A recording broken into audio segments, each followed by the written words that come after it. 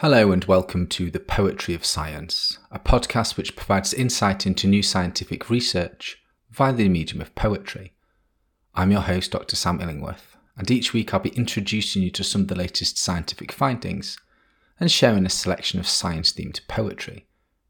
If you enjoy this podcast, then please consider giving it a rating and leaving some feedback in your podcast directory of choice.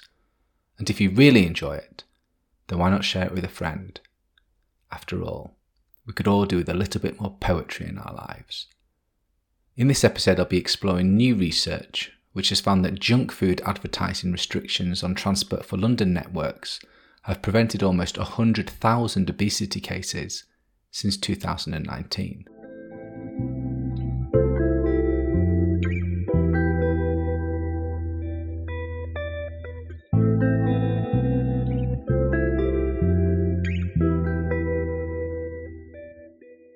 Hordes of busy lives descend into the depths, waiting in line to cruise mechanical capillaries to work, to home, to visit the Queen. Shapes of colour catch the eye, rising from seas of unknown faces to leap into the consciousness of dulled and weary minds. Mouth-watering commercials that play on repeat, guiding unsuspecting wallets to regurgitate their contents upon the altars of convenience. A smorgasbord of future health emergencies, dripping in the consumption of our present excess.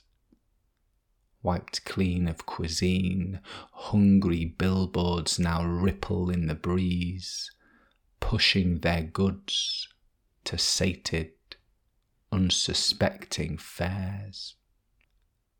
This poem is inspired by recent research published in the International Journal of Behavioural Nutrition and Physical Activity, which has found that restrictions on the advertisement of high-fat, salt and sugar products across the Transport for London network has resulted in positive health and economic impacts. In 2019, 64% of adults in England were overweight, with 28% being obese and 3% morbidly obese. Obesity is a significant health risk and is associated with an increased risk of diseases including diabetes, heart disease, and some cancers.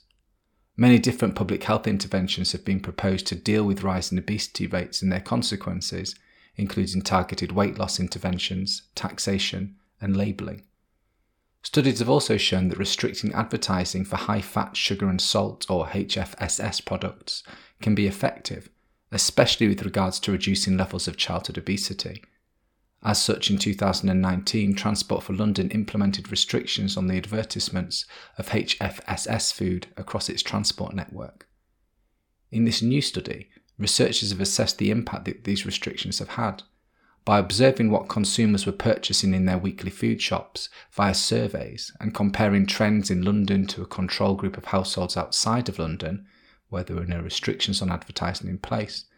The researchers were able to assess the effect that this policy is having on people's health and the health service. The results show that the restrictions have directly led to almost 100,000 fewer cases of obesity than expected, around a 5% decrease, approximately 3,000 fewer cases of diabetes, and 2,000 fewer cases of cardiovascular disease. This analysis also found that the current restrictions would save the NHS more than £200 million over the lifetime of the current population. The study concludes that restricting the advertisement of HFSS products on the public transport network in London is likely to have led to considerable health and economic gains, whilst also reducing health inequalities. Whilst further research is now needed to investigate the impact of similar policies in other regions, it is likely that restricting the advertisement of HFSS products presents an extremely effective way of tackling rising levels of obesity at a national and even global level. Now that you've heard the science, let me read the poem to you again. Hordes of busy lives descend into the depths, waiting in line to cruise mechanical capillaries to work, to home, to visit the Queen. Shapes of colour catch the eye, rising from seas of unknown faces to leap into the consciousness of dulled and weary minds. Mouth-watering commercials that play on repeat, guiding unsuspecting wallets to regurgitate their contents upon the altars of convenience. a smorgasbord of future health emergencies, dripping in the consumption of our present excess.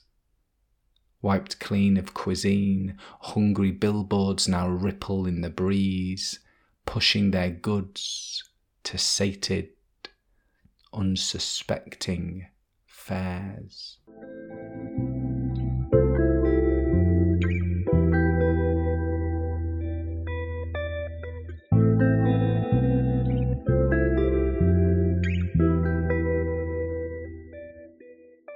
In this section of the podcast, I'd like to share a poem written by another poet on a topic related to the science that has been discussed so far.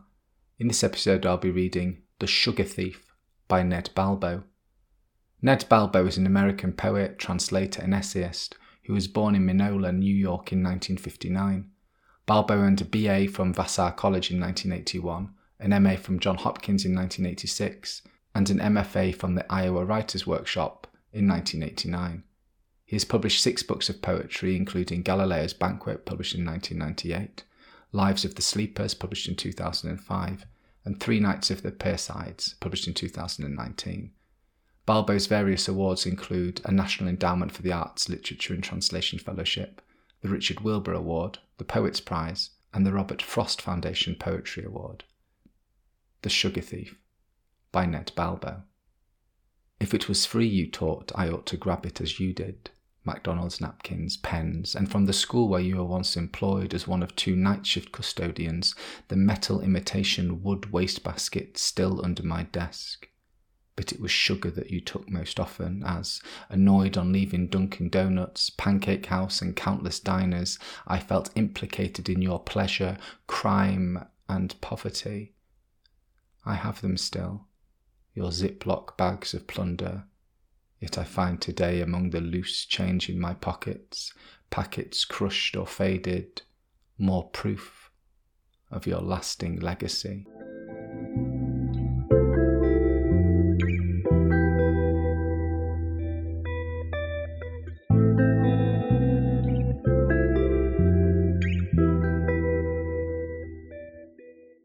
Thank you for listening to The Poetry of Science. If you want to find out more about the scientific study featured in this episode, or read any of the poems in full, then please visit the show notes at scipoetry.podbean.com.